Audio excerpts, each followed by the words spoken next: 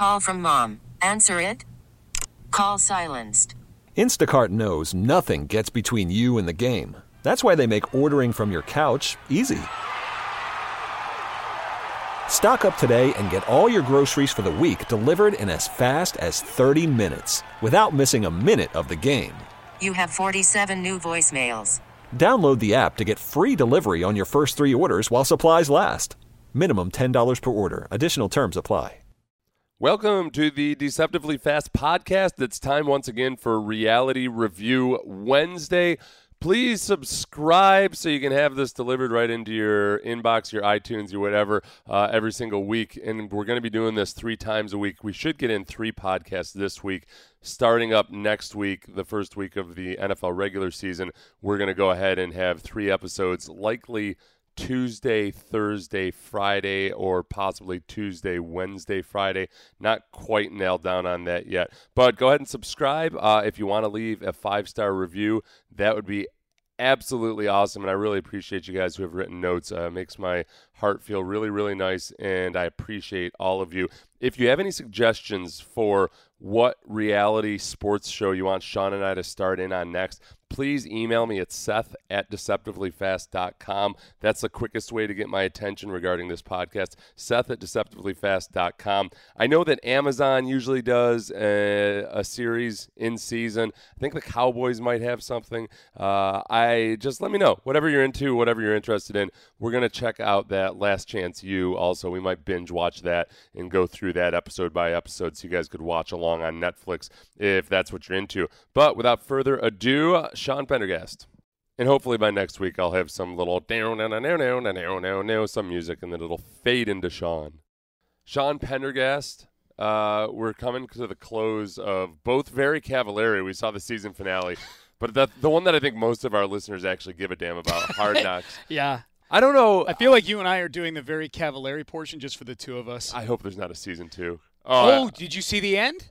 They leave a little bit of a cliffhanger. No, she basically says season 2 is going to be so much fun. Yeah, she says that. I think that's the power of positive thinking in her mind. Yeah. I don't know if I guess the ratings were good. I have no idea. I mean, unless they're going to build it around Jay Cutler, I don't know that we're going to be doing a very Cavallari pod again. I had an interesting conversation with our producer today, the producer for my radio show, Chris Jones, where Chris Jones said that he thinks this is a horrible Hard Knocks, and he has a hard time even making it through each episode. Really? I feel like this is one of the best Hard Knocks. I feel like not only is this one of the best Hard Knocks, but I feel like some of the most vocal critics of Hard Knocks that I know really like this season so far. I wonder if Chris is a little bit maybe he's angry that Michael Kendricks last night was given a scouting report in sometimes brutal fashion of the Eagles, and Chris Jones is an Eagles fan. Yeah. But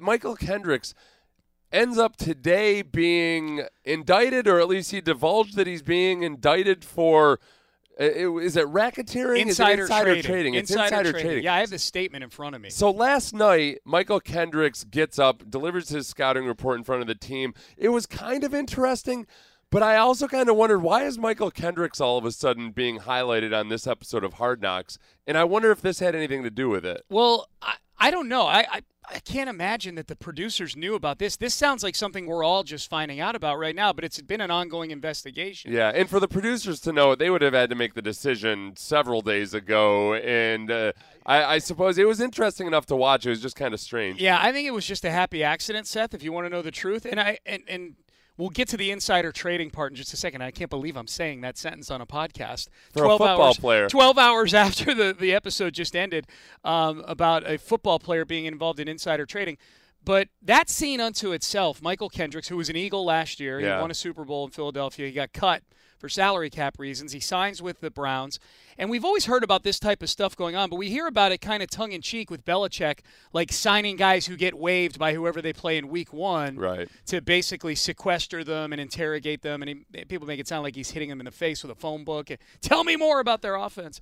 But I'm assuming, have you sat in a meeting room before where someone gets up in front of everybody and gives away all the trade secrets of the team they're about to play? Not where they get up and give a formal presentation. He was like giddy about doing it. That was what jumped out at me. That's what makes this whole insider trading thing today so hilarious, because even before that came out today, my first thought in watching that last night is like, wow, he is really anxious to give away everything about the Eagles. You're right. He's up there with like a laser pointer. I think that now it happens. It just happens in a more informal fashion. Right. You're going to definitely tell guys like, okay, this is how you rush this guy. This is what they're good at. If you know any of the line calls or anything, totally 100%, you're going to do that. And like offensive line coaches, the smart ones at least know they got to change up some of their calls and use dummy calls and everything because the defensive linemen and the linebackers all know them. And teams have gotten more adept at that. So the formal presentation part of it was different. I hadn't seen that before. But in terms of like the actual insider trading of giving up your former team, that's par for the course. That happens all the time. It just was, to me, it was funny. I know that happens all the time. But the fact that last night as I'm watching it, I'm like, wow, he seems really happy to be giving up all this information. And then of like all things, 12 hours later, there's an investigation into him insider trading, and he's apologizing for it. It happened 4 years ago, I guess. Says that he was led astray by a Harvard buddy of his. Or a buddy who went to Harvard. Which ironically, my daughter is driving back to Harvard today. Right, learning the ways. Apparently that's what they do at Harvard. Apparently. All you Harvard folk. I need to be careful now when she goes to ask me, if she, a lot of times like midway through the semester, Dad, I'm out of money. Can I have some money? Things like that. Have we gotten to the point now where Harvard has more notable convicts than presidents? That's a good question. Ted Kaczynski, whichever guy led Michael Kendricks astray. Yeah. It's getting bad. They're stacking up. They're catching up. Yeah. He basically just trusted a Harvard graduate who was an employee at Goldman Sachs, which I would do the same thing. I did wonder what people at Harvard think when they hear this. Like, the PR people at Harvard, you take a hit, right? Whenever somebody or is it just, hey, all publicity is good publicity? Well, here's what I think. I think every school has its rapscallions. Yeah. And I think if any right-thinking person knows that, you don't put that on Harvard. If I'm Harvard, I'm like, God, the guys just blindly. Our kids are so smart. They just blindly trust us with their money. Blind allegiance. Blind faith. Those people out there, the peasants out there, will do whatever we say. I thought that was an interesting scene, just because Greg Williams has this, I think, a balance between being the hard ass who really wants everybody to know he's the hard ass, but you do see little glimmers here and there of the human side of him, and it annoys me that I've seen a human side because I really want to just look at him like some Disney movie villain that's all bad. Yeah, I didn't think it existed either. Greg Williams and Todd Haley. I'm actually liking Todd Haley this year too. Like, I didn't want to like Todd Haley either. To me, that was going into Hard Knocks. That to me was going to be one of the most fun angles. Was these are two of the, on the outside at least looking in, two of the least likable coordinators in the league. We'd seen Williams act on Hard Knocks once already. Haley may have been on it at one point as a coordinator. I don't even know if when the Chiefs were on it, if he was the head coach. I can't remember. But Haley, even with all his like stupid Carl Nassib stuff, like Haley seems like while he's a curmudgeon, and Jarvis Landry would probably disagree with what I'm saying, that rookie talent show, I thought, that showed that as long as these guys all have the ability to laugh at themselves, it humanizes them a little bit. Right, yeah, and that's kind of something for coaches that they have to go through every year. If you're going to do a rookie show, you're probably going to get made fun of. We used to have just very few restrictions, and one thing that they might say is, hey, this coach gets pretty sensitive about his divorce. Or, hey, this coach, maybe don't mention anything about his hair or hairpiece or something like that. So other than that, it's pretty much no holds barred. Yeah. I got a lot of cred with the vets when I was a rookie because I went into Coughlin pretty hard. You did? Yeah, I did a Coughlin impression, and I made a joke about how Clyde Simmons actually sets the practice schedule and all this other stuff. Wow. You know what I did was I did the Alec Baldwin speech from Malice where he says, you ask if I have a God complex, I am God, except that I did that in Tom Coughlin's voice. You did? Yeah. Oh, that's awesome. So how did he react to it? He was good. He's all red-faced like he gets. And he's always red-faced. Yeah, and he gave me a hard time about it afterwards, saying that, like, because I'd taken a couple of his speeches verbatim. So he said, so what are you taking notes during my meeting? That's good. Yeah, he's turning it on. Yeah, he's turning it around like it's a good thing. But was he laughing while you were doing it? I think so. I looked up. I can't remember if I was afraid to look at him or not. Because that's the organic reaction. Yeah. However he's reacting in the moment of seeing it, that's what his emotion is. You have to laugh. Because did you ever see the footage of the White House correspondent dinner where Obama went after Trump? And Trump, Trump of all people, probably doesn't have an awesome sense of humor And Trump about was himself there. in that situation where he's getting made fun of. Yeah. Because Trump had been going in on him on the birth certificate stuff forever. Yeah. So Obama gets up at the White House Correspondents' Dinner, and I think this was after Obama had released his official birth certificate. But anyway, Obama goes into him, and you see Trump, and he's giving that laugh where you're like, yep, this is what you do. You got to laugh when people are looking at you. Yeah, that's an apolitical take. I've been in the situation where I've been getting roasted, and usually you're going along with it, and somebody then they hit a nerve, and you're like, yep, I gotta really smile here. Dude, I'm not lying. Like, I don't know that I don't know where I am in the pecking order in the 6'10" family to where this is even a consideration, but every year when the roast comes, I'm thinking to myself, like, please don't let it be me. Like, I don't think I would handle a roast very well. Really? Yeah. I think you'd handle it pretty well until you got to the one or two things. That's the thing. And I then think you the one or hold two things. But that's like when you're getting roasted, you've got to pitch a perfect game, don't you? I mean, you can't show like you can't internalize anything. You can't all of a sudden get sensitive. Yeah. Because then it gets really uncomfortable for everybody. Yeah. Once it gets a little too personal, then it's... I think I would make it through just fine. I just I'm one of those people, like, I don't like hearing bad things about me. It's why I turn my notifications on Twitter off sometimes. So the Rookie show, though, was a pretty good one, and I think they had the help of the Hard Knocks producers. That's the only thing I can guess, because they did satires of Jarvis Landry's speech. I will ask that when Ken Rogers comes on the Triple Threat on Tuesday. Oh, yeah. I'll ask, do you guys, when you watch the Rookie skits, is that the first time you're hearing about any of this, or do any of them ever come to you asking about material? That's the first time I've ever seen anybody do that much heavily edited. And the guys that did, the rookies that did the Jarvis Landry speech were just awesome. That was incredible. I thought Baker Mayfield continues to be a gigantic green arrow up on Hard Knocks. I thought he was kind of a mashed potato in the first episode. Yeah. And that he was embracing the word buddy boy as much as he was. He Because was that's making fun of, He's doing an impression of John Dorsey. Yes. He's chewing massive amounts of gum. and saying buddy boy like every 5 words. It is good for him because you had pointed out, okay, is he as charismatic as maybe people thought? Yeah. It's really cool to see the guy who's untouchable. He's the number 1 overall pick. That he goes after the untouchable guy. Yeah. That he's doing John Dorsey because John Dorsey can't do a thing about it. Right. And it's cool to see that because he's kind of doing what no other rookie would really be in his right mind to do. He's the only one who could do it. Right. Yeah. Now that I'm or maybe thinking Antonio back on it, wow, or maybe Antonio Callaway, who can seemingly get away with anything. Yeah, now that I'm thinking back on it, maybe I really shouldn't have taken on Coughlin. I can't believe you Fourth, gave me. what were you, a 4th round pick? I was a 4th round. That's some pick. balls. I did. I had enough of a just life is short. What are you gonna do? I like the guys in this room. I want to get their respect. I bet you got the respect of the other players, though. I did. I remember Tony Brackens congratulating me on raising the bar. Yeah. And I went after our defensive line coach too. The Cajuste. We got to talk about this Cajuste because I want to like Cajuste. He seems like a good flaky kid. I don't think he's got any chance in hell at making the team. You don't? I don't know enough about their tight end situation except that they love Njoku, who I love. And it was Fells, number 88, who was teaching Cajuste all the blocking techniques, which still amazes me that NFL players, and I know more of them do it than don't, help young guys who are coming after their jobs. Right. Like Fells is trying to make the team as a tight end, and so is Cajuste, and he's there like, what you want to do is you want to get low, and then he's teaching them how to use his hips and his legs.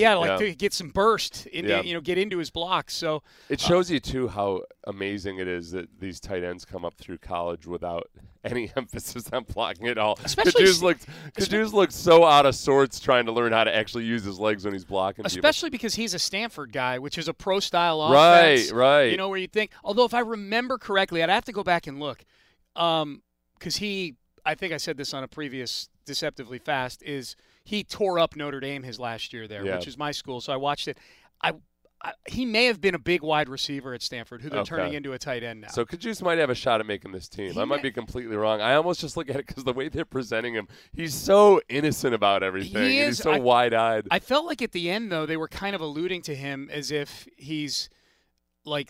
they feel like he's got a decent chance of making the team. I don't know enough about their depth chart to know. They got into the real flaky side of him. I say flaky. Look, I'm into New Age kind of, not the spiritual side of things, but meditation and all that myself. Yeah. But when he looks up at the full moon, he says, "Hey, full moon, we can pull some energy from that." Yeah, and then he gets down on his knee and he's talking to Baker Mayfield and he says, "Hey, you're a leader, buddy. Yeah. People listen to you." It felt like a Stuart Smalley moment. It did. And then he goes to his box of crystals. The crystals were crazy. It's not like he's just got a crystal or two. He's got an assortment of crystals. He's like the drug dealer of crystals. No. He's got him in a cigar box. He's explaining like what this kind of kush is going to do for you. It's like going to a mixology class. Yeah. You know, like it's like you were you go to a bartender, you ask any bartender, I live with a bartender, Amy bartends, you ask her, if you listed 30 drinks, she'd be able to tell you every ingredient that goes into all 30 of them. That's what I felt like. I was watching somebody who had the recipe for each of those crystals. It was crazy. I haven't gone in and like watched the second half of Cleveland Browns games to really watch Devin Cajuste and see what he looks like. Maybe now I have to. Yeah. So I don't want to be surprised if he makes the team. Somebody you want to root for. You never know. He almost seems like the classic. The producers talk to the coaches. Give me a guy that's on the bubble or really likable or has some personality,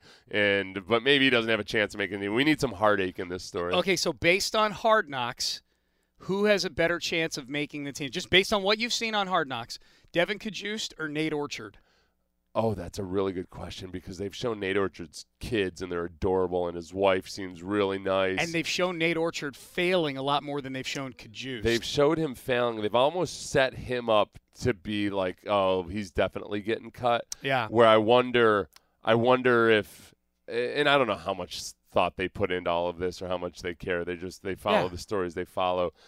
But I wonder if he's the surprise that you feel really good about because, man, he's got a young family he's got to take care of. A lot of kids. Yeah. In the very last scene, the preview for next week, they show Nate Orchard like holding up his infant with one hand like above his head. Yeah. I'm going to feel bad for Nate Orchard. I feel like if Devin Cajuste gets cut, it's just going to be, like, I'm going to go camping in Colorado and get this out of my mind, and I'll work out in a field somewhere up there until I get the call. Yeah, and we don't know anything about Orchard. At least I can't remember anything on the background of Orchard, like family background, but I feel like Cajuste has a dad who was able to, like, on a moment's notice, fly to Cleveland just to be with his son. Yeah. So I feel like there's probably a decent chance that there's a little bit of, not like maybe FU money in the Cajuste family, but like if Cajuste needs to sleep in his parents' basement for like a couple of months while he's working out back in New York. His dad, he does have those young kids though too. Were does. those Cajuste's little sisters in that first episode? Yeah, that were in the crowd at the game. Yeah. I'm not sure. I don't know who they were. They never really made it clear. If they're Devin Cajuste's dad's kids, I think Devin Cajuste might have a little bit of the upbringing I did, which is he got a dad that's he's a man of the universe. He's at about there's too much of him to be held down by one life. I had a similar father. So I've got sisters that are anywhere from, at this point, I don't know. I'm like 20 years older than my youngest sister. Really? Yeah, from several different women. Yeah. I hear you. Yeah, there's too much of my dad for one woman. You and Cajuste need to do a podcast with each other. Yeah. I feel like he would be a pretty easy get if he gets cut by the Browns. I feel like Cajuste would be an easy interview and he's to get. Deceptively fast as well. I think he needs somebody to look over him too. I worry that he would be taken in by like a Michael Kendricks investment scam or something. No, totally. He's way too reliant on things like crystals. Like Carl Nassib's going to sell him a mutual fund. Yes, Nassib's setting him up. 10% every single year. Nassib's setting him up. Carl Madoff Nassib. If we don't get Carl Nassib's take on the Michael Kendricks insider trading thing, then Hard Knocks has failed as a show. I can't stop thinking about the fact that Carl Nassib said 10% every single year. Every year. I need him to understand that, no, if you're in the market for 50 years, you're going to have a couple bad years. That's not ever, just understand that. If you keep your money in there, you're fine if you don't touch it. No, he's like 2 for 2 so far. Right, yeah, exactly. He's done it twice. He's been nothing but like one of the most brilliant bull markets we've ever had. Right. I don't want to belabor this point too much. I know I've brought it up already, but I fear for Carl Nassib. No, he needs to talk to someone like over the age of 30. Well, because they start talking about whether or not Carl Nassib's going to make the team. And I started thinking about Carl Nassib. Like, it's cool that you've set aside this money and you know it's going to multiply into something else. But really, sometimes when you're young and you're just fresh in the market, you really don't understand that it needs to be the money that you're not going to touch for the next 30 or 40 years. That's the money that gets the 10% over time. That's right. The money that you might need 5 years from now as you're finishing your MBA or something, like, you need to be sure that's in something safer than your aggressive stock fund. Amen. But you believe, man. You got so many people filling your head telling you about the stock market. Yeah. Antonio Callaway, my wife pointed this out. Okay. And I'm glad she did. I wouldn't have caught on to it. At the beginning of the episode, you see him kind of getting some guff from Todd Haley because he's injured. And Todd Haley calls him he's a sports car because you get a little minor repair and you can't use it for 2 weeks. Let's recall, Antonio Callaway was the guy that they kept in for an entire game because Hugh Jackson wanted to teach him a lesson, and now he's injured. Well, and it's also Todd Haley out there, like, knowing that the cameras are on probably, knowing he has a microphone on. And what was Todd Haley's point in episode 1 of Hard Knocks to Hugh Jackson? These guys need to practice. Yeah. We need to have them out here. So I feel like it's also one of those things where he's making it's another way he can get out his point about players resting and being coddled and being soft. Like, he's going to get that point out there every chance he gets because that's part of his platform. That's his he's thing. Politicking. These guys need to be tougher. Yeah. Boy, there's so many guys trying to pass themselves off as so tough in this episode or this series. Oh, yeah. I don't know if I've ever remembered this many guys. The Mike Smith Atlanta Falcons edition, their whole theme of camp was like, be tougher, be grittier, be all this. And that felt a little weird because I know Mike Smith. Mike Smith's an awesome guy. Yeah. I just knew him from watching his defenses, and then I was in training camp with him for like 2 weeks. But he's not like a Greg Williams, No. That's not his thing. So it always felt weird that they were trying so hard to push that with the Falcons. This though seems more like a bunch of individuals trying to set themselves out as the tough guy. Well, and Hugh Jackson, with all the rhetoric about we got to be tough and trust me, he said trust me every episode so far at some point, where he's explaining something to the team. And I don't know, just like the human nature in me, if I had some guy up there saying trust me, who'd just gone 1-31, who was able to win one football game in a league where horrific teams win 3 or 4 football games a year, he's won 1 out of his last 32. I would have a hard time trusting that guy with anything that he's up there preaching. You know? And he starts off this episode controlling the music. And this is, again, we see all these fissures between Hugh Jackson and his coaches. Greg Williams criticized a player this week for tackling poorly.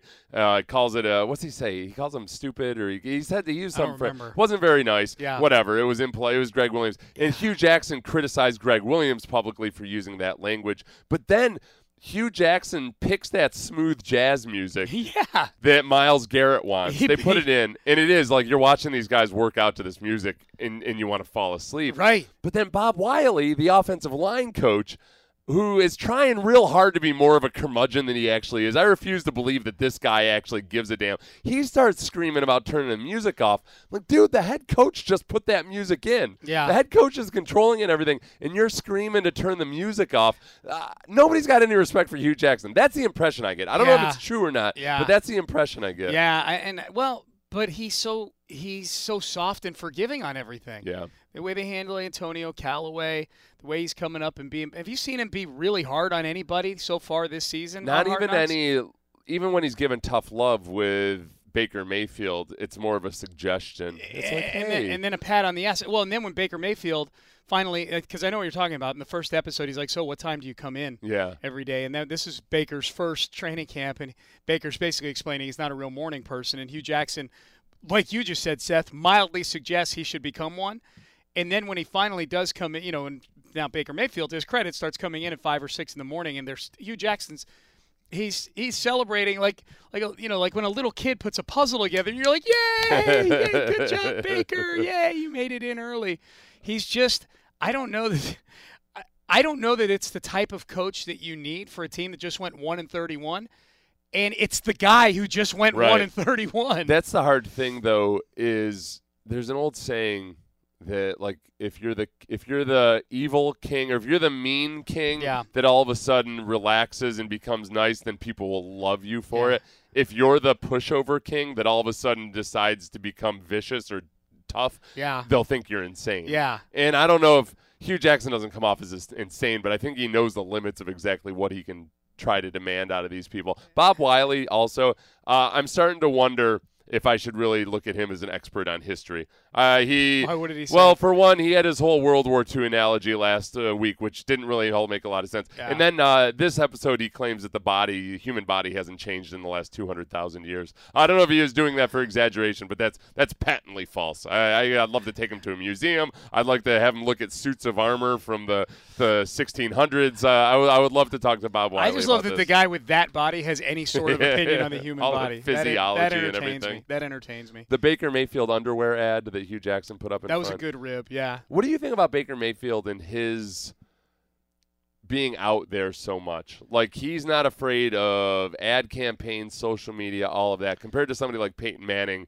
or some of these other quarterbacks that didn't do any advertisements at all their rookie year. They went on and did a whole bunch more after that. Yeah, I don't have a huge issue with it. Nowadays, especially rookie contracts, the guys, Peyton Manning, high draft picks from before 2011, they were getting handed, money at the time that was like veteran money. Like, right. they were getting handed money like that Matt Ryan's it was a now. franchise killer. Yeah, that's why there's a rookie wage kill, because Sam Bradford got the same contract that, I don't know who would have been back in 2010 when he got drafted, whoever it was back then.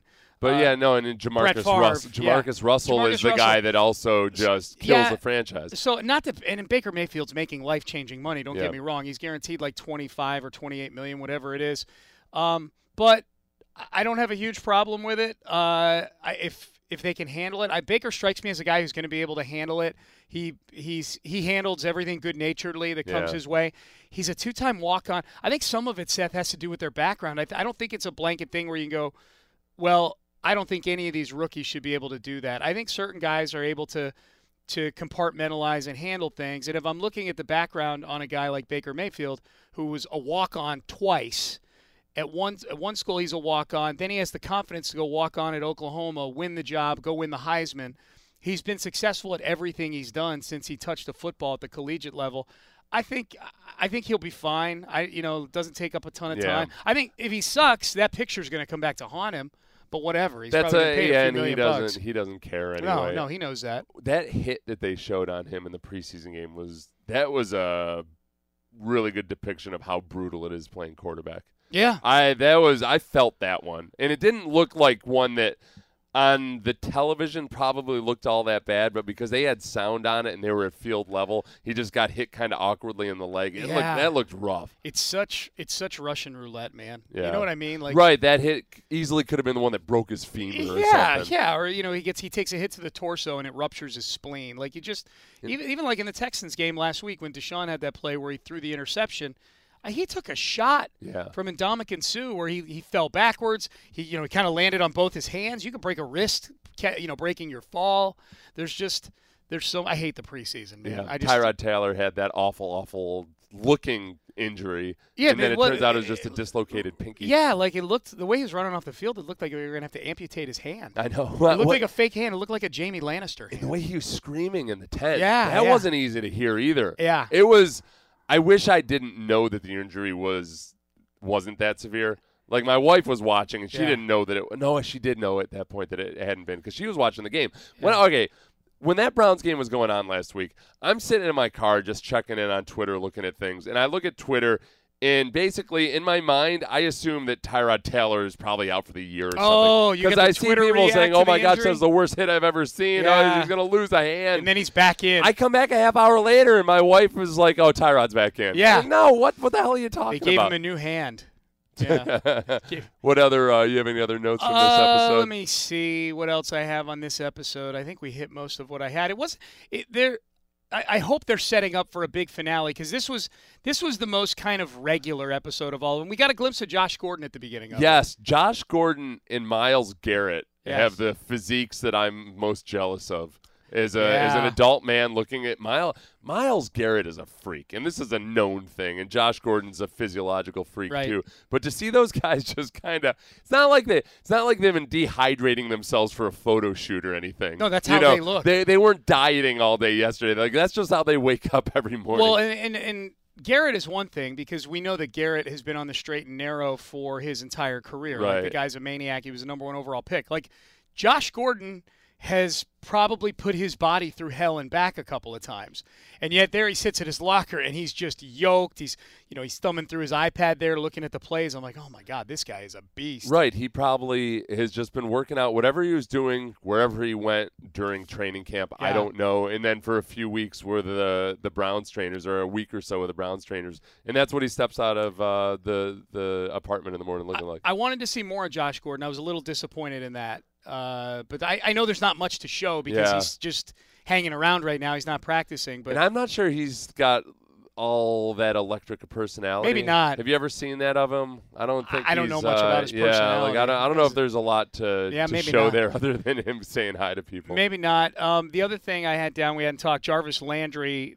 We talked a couple of episodes ago about how Todd Haley was kind of guilting Jarvis Landry into being a mentor for Antonio Callaway. We had a scene of him mentoring Antonio Callaway at one point, so Jarvis Landry has obviously at least somewhat embraced that. But also getting a lot of crap from Haley for not running his routes out hard during the preseason game. Yeah, big time. And I don't know what to make of that. If I'm Jarvis Landry, you're setting up this whole, again, he's one of these guys that's trying to come off real tough and hard in this, and now he's getting lambasted as a guy that makes it look like they made him look like a lazy professional football player in that scene. Yeah, and I don't know if that was fair. The one route, I watched it back a couple times. He had no chance. That's what I thought, and I thought by the time he looked back, he could see that the ball was going way out of bounds. And I just wonder, I wish I could have seen the other routes that Todd Haley was angry about better. And do you really want Jarvis Landry laying out for balls in the preseason? That are impossible to catch? Yeah, honestly, that's what you're looking at. You're looking to have him go full rib cage exposed, stretching, landing on the hard ground, stretching out for a ball in a 5-0 game against the Eagles. And that's one thing that I would be careful about if I'm Todd Haley, because sometimes coaches, to set the tone and show that, nobody's safe or that everybody should be open to criticism, you'll tear into the guy that's the leader in the group, just like Belichick tears into Brady. But it's one thing to tear into a guy for performance. It's another to question a guy's effort. Yeah. Because that's almost like a character indictment more than anything else. And I get really unless Jarvis Landry genuinely was slacking on those routes, I'd be real careful about that. Yeah, that's interesting. My other takeaway was just they're going to have a hell of a receiving core if Josh Gordon is right. Right. Holy smokes. Yeah. If Antonio Callaway is right. I mean, their front three wide receivers are going to be Josh Gordon, Jarvis Landry, and Antonio Callaway. That's a pretty good front three receiving core. If you get if you get Pro Bowl level Josh Gordon, that's a pretty sporty receiving core. And you add in Njoku as the tight end there, and Duke Johnson out of the backfield.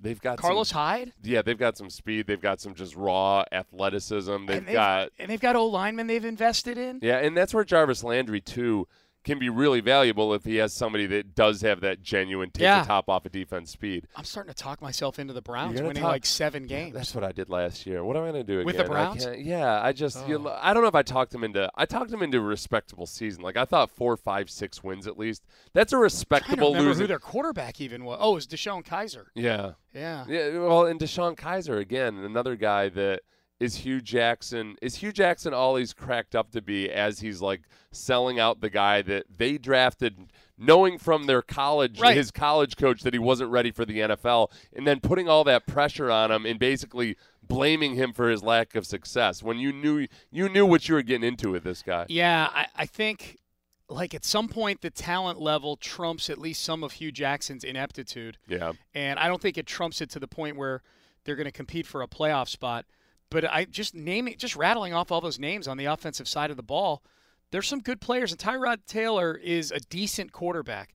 The one thing he does is he protects the football really well. He could be in the vein of a Tim Tebow, some of these guys that as long as you don't turn the ball over, you can help your team win. Yeah. If you have a good defense and you have a rushing attack, then sometimes just simply not turning the ball over is underrated. They got to the playoffs in Buffalo with that formula last year. Right. With Tyrod Taylor. So you can win. You can have respectability with Tyrod Taylor. It's always the question of like, okay, but is he going to limit you? Is he not going to take you over the top? Yeah, all I care is that they get over 5.5 wins. So that'll be respectable to me. That's a respectable losing season and not getting blown out. It's a winning losing season. Right. For some. Well, that's what they had last year. Yeah. Well, I mean, you could argue that. They played a bunch of close games last year. I don't know. I'm just talking about needing the over. Very Cavallari. I'm going to say this before I say anything else. I was completely wrong about how I thought I was going to feel about Kristin Cavallari. Yes. I came into this series very much thinking, okay, this is some Hollywood self-absorbed woman who married Jay Cutler because he's Jay Cutler. I like her. And I thought because of the shows she was on, I just kind of thought she was going to be that kind of a person. I respect her. Yeah. And this is the delicate balancing act she pulls off. She's in a business where her career is like her. She is the sole focus of her career, and she needs to be concerned about her brand. You know, her jewelry line is her brand. Her cooking book is her brand. All of those things, it's all about her. And yet, she never really comes off as unhealthily self-absorbed. It feels very much like she understands the business, and she knows she has to publicize herself and everything, but it's not like wrapped up in her whole identity. No, I think she's pretty balanced too. Yeah. I think she makes time for her family, and she makes time for her husband, and she makes time to do the extra stuff like flying to New York for award shows and interviews and doing the interview circuit and publicizing. I think I find her to be really balanced, and to be very organized. I said at the beginning of the season, I don't know that she's got a real great nose for talent yet for her business, and I stand by that. And I think that kind of came to the surface in this last episode where she had to lay into her staff. I felt very vindicated watching her give the what for to Shannon and to Brittany and all these others on her. The only one that's immune is Reagan because she's a dumb blonde who sits at the reception desk. You find out that she's overpaid for what she does. Right, and she realizes it. Yeah, and she knows it. I think she's just around because she's probably fun to have around. She's a likable bimbo. Yeah. Like, she's fun and people like her. She's good for the corporate culture. And she makes everybody feel smarter. Yeah. I think that too, you know. So well, sometimes you got to have somebody that can do the grunt work that knows that they're there for the grunt work. Yeah, so I still don't think she's got a great nose for surrounding herself with great people, but her business will thrive because of this show. She's learned that lesson. At least a tour stop when people go to Nashville. There's nothing worse than when people want to give you money and you're not taking it because you can't take the money because you have incompetent people. Like, have you ever been somewhere and you're just like, I just want to buy this item. Yeah. Stop selling me. Yep. Like, just take my money. I want to take this. And, like, the business does everything it can to mess it up. This is what happens. We talked about this earlier, but it got even worse. Shannon, the social media person, has some hand in order fulfillment. Yeah. Which was an issue earlier we saw it when they were actually packing the things by hand, but now it turns into Shannon's responsible for social media and your e-commerce website to where people are unable to make orders from the email that was sent out. That's what it was. She has a newsletter. As part of her duty, she sends out a newsletter to whoever's on their mailing list, and there was to be a link in the newsletter where you click to buy what was like a new line of product. Like, it was a big deal. It was a big deal. And she didn't put the hyperlink in there, I guess, where the logo was. And her excuse was, I didn't know what the link was. No, but her excuse was even better. Her explanation was, well, I was really, really drunk on tequila, and I set my alarm for 2 a.m. so I could get up and do this. If you were drunk on tequila at, 11 p.m., you thought that at 2 a.m. somehow you were going to pull it off? That Kristin Cavallari didn't fire somebody this season is a travesty. Like, she does not have a great staff. I have a feeling that Shannon's probably really good at social media and just what you know. The person that's really good 23 and the person that's really good at social media, almost as a biological law, is not good at the administrative stuff, and you shouldn't have them in charge of the administrative stuff. I thought that Jay was really good at the launch party. I was impressed with Jay. I think Jay's shown in these last couple episodes that he's actually somewhat adept in social situations, even though you think he's going to be a complete mess. Yeah. But he pressured Kristin into making a speech, even though she really didn't want to. But it was the right thing for him to do, to pressure her into giving the speech. And now I can't remember. Did she actually give the speech? She did. She got up and got very emotional. Yeah, she thanked some people and things like that. I think Jay Cutler wants people to think that he's a certain way. Yeah. But at the end of the day, he's actually a pretty decent guy. It's disarming if all of a sudden you see, oh wow, this guy's actually kind of charming and everything, and I can have a conversation with him. He's a very good corporate kind of husband too. You know, they like CEOs, and captains of industry and politicians, they talk about having a good wife. Yeah.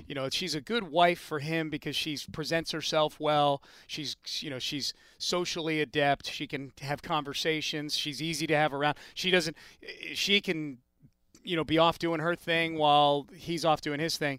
Just kind of flipping it gender-wise. I feel like Jay, surprisingly, is pretty decent at that stuff. I feel like he's very supportive of Kristen. Right. When things are going poorly, he kind of he needles her but gives her pep talks. He, like you just said, Seth, he was good in that situation of the opening to her store. So were you surprised that she was as nervous as she was about giving a speech? A little bit, because she's a very public and out there, and kind of a it's interesting, saucy, though, outgoing kind of social figure. Well, you and I both speak for a living. Yeah. But it is interesting that going from one audience or one environment to another, how much of a difference it is. And how much all of a sudden you realize, like, oh, wait, I speak 4 hours a day, but this is a completely different setting, and it's a different set of challenges. Yeah, I just thought I was surprised only because she's been in a lot of different situations. Right. She does the red carpet at the Oscars or the Emmys, whatever it is. She's been on reality TV. She's doing this show. She's probably done a ton of radio in her time. Yeah. So she's done all these different things. So I just figured she's been so good at all those other things, she'd be good at that. You host. I heard you guys this morning, Mike, talking about somebody MC. Oh, Mark Vandermeer was emceeing the Texans luncheon yesterday. Right. And which is an easy emceeing gig. Mark's awesome at emceing. He's great. As emceing gigs go, that's not a more receptive audience than a bunch of people who paid money to come watch a football coach talk. Right. But I heard Mike say that he would be really nervous or he'd be a disaster or whatever Mike always says about himself, self-deprecatingly, in that situation. And my thought was, no, you wouldn't. You'd be fine. I think, even though it's very, very different. I think, too, I MC things sometimes, as do you. It is different when the live audience is sitting there looking at you versus us just sitting here with microphones talking. Right. Oh, it's a whole different dynamic. And Yeah. I know Rich Lord, your co-host, gets very nervous about public speaking. Yes. And I guess what's your least favorite version of public speaking? Because you speak in front of crowds pretty comfortably. I do. emceeing mine. Okay, honestly, it's kids. Oh, yeah, like that's when tough. you go to speak at junior high. Junior high. Yeah. Elementary school kids are awesome. You just got to talk about your cat for 10 minutes and they're happy. That's it. It sounds weird to say, but junior high kids, because I go to junior high sometimes, like there's teachers in our audience or teachers that listen to the show, and they're like, oh, would you? They have a career day or whatever. I've gone into a ton of career days and spoken. And that's the hardest audience probably, is because they're being forced to kind of listen to you. Maybe a third of them are interested in what you're saying, and teenagers have no filter when it comes to hiding their disgust with having to sit in a classroom. And a larger percentage of that crowd too is has it in for you, just because that's what they are. That's what they they're rebelling, they're this is an authority figure up here, or this guy's lame, or emceeing at a luncheon or a charity dinner is not hard because people are paying to be there, and they're very polite. They are. You're kind of it's a crowd of business people and whatnot that have to act with a certain degree of they have to comport themselves regularly. I think honestly a lot of them would like to do what we do for a living as well, even though a lot of them probably make a lot more money than we do. Yeah. I think if we're at a Texans thing or it's a charity event that's somehow tied to a sponsor of the station or whatever, just by accident half the people there are going to know who we are, what we do. They're going to be predisposed to liking us and laughing at us and things like that. Kids, no chance. What's your public speaking tip for somebody? We'll leave our listeners with anybody that's nervous about giving a speech. What's your tip for giving a speech? You mean just physically or in terms of content? just something for people that are trying to be better public speakers. Is there a lesson you've learned over the years? I would say try to have something funny at the beginning of it, just because if they laugh at it, this is just for me. Yeah. If I get a laugh at something early on in a speech, it completely eases me for the rest of the speech, because laughing is a connection. Okay. Yeah. I would if I have material in there, I would make sure I have something good at the beginning. If you're not funny by nature, I would say at the very least tell a story. Yeah. And that's one thing I wish I had known earlier on, is just how much people love stories. A lot of times you're trying to make a good grand point or to show everybody how smart you are. Yeah. People just like stories. Yeah. And if they're out of their office and they get to hear a story, they're happy about that. And stories can sometimes inherently be funny. You don't have to be a funny person in terms of your delivery, or you probably should be good in your delivery if you're up there. Self-deprecation gets an easy laugh. Huge. Anytime you make fun of yourself, Yes. because the audience, most people are good people, and they want to, if they can laugh at you as a way of making you feel better, they're going to give you that laugh. I don't care if they're laughing at me or with me. As long as they're laughing, it tells me they're entertained and they like being there. So that's the biggest thing for me where I get in a groove up there emceeing or talking is when people laugh early on, because then now I feel like I'm connected to the audience and they're vibing what I'm doing up here, that kind of thing. I love these TED Talks. If you ever watch not the version you guys did on the show with Ted Johnson, I like those. But the TED Talks that you see online from the technology, engineering, and design, is that what it is? Yeah. But they give these 15-minute speeches. The ones that seemingly kill the most are the ones that are about science or some interesting topic, but where it's tied in with a story of some sorts. Yeah. And it doesn't matter how dry the scientist is up there. If you tell a story and then tie that into your information, that's what people grasp onto. Can make unentertaining stuff entertaining. All right, man. I appreciate it. I guess we're done with Very Cavallari. Yeah. We'll be done with Hard Knocks soon. We'll be done with Hard Knocks next week. What are we going to move after? Do we want to do Last Chance U? Let's do Last Chance U. Okay, we'll work our way through that. Okay. We've got a couple weeks to do it. Yeah, and then so I know at least a few of our listeners now have watched Very Cavallari because they didn't want to, but because we were talking. Okay, well that's good. We'll get our royalties. You're welcome, from E Network. Yeah. Thanks a lot. Thanks, buddy. All right. Isn't there also a regular season? Okay, picture this. It's Friday afternoon when a thought hits you. I can waste another weekend doing the same old whatever, or I can conquer it. I can hop into my all-new Hyundai Santa Fe and hit the road. Any road. The steeper, the better. Because my all-new Santa Fe is available with H-Track all-wheel drive, so I can hit the trail without a worry in the world. Heck, with 3 rows and best-in-class rear cargo space, I can pack the whole family in with all our gear. We've got available dual wireless charging for our phones, so we'll never lose touch with civilization, and we won't lose touch with the primordial power of Mother Earth. So which is it?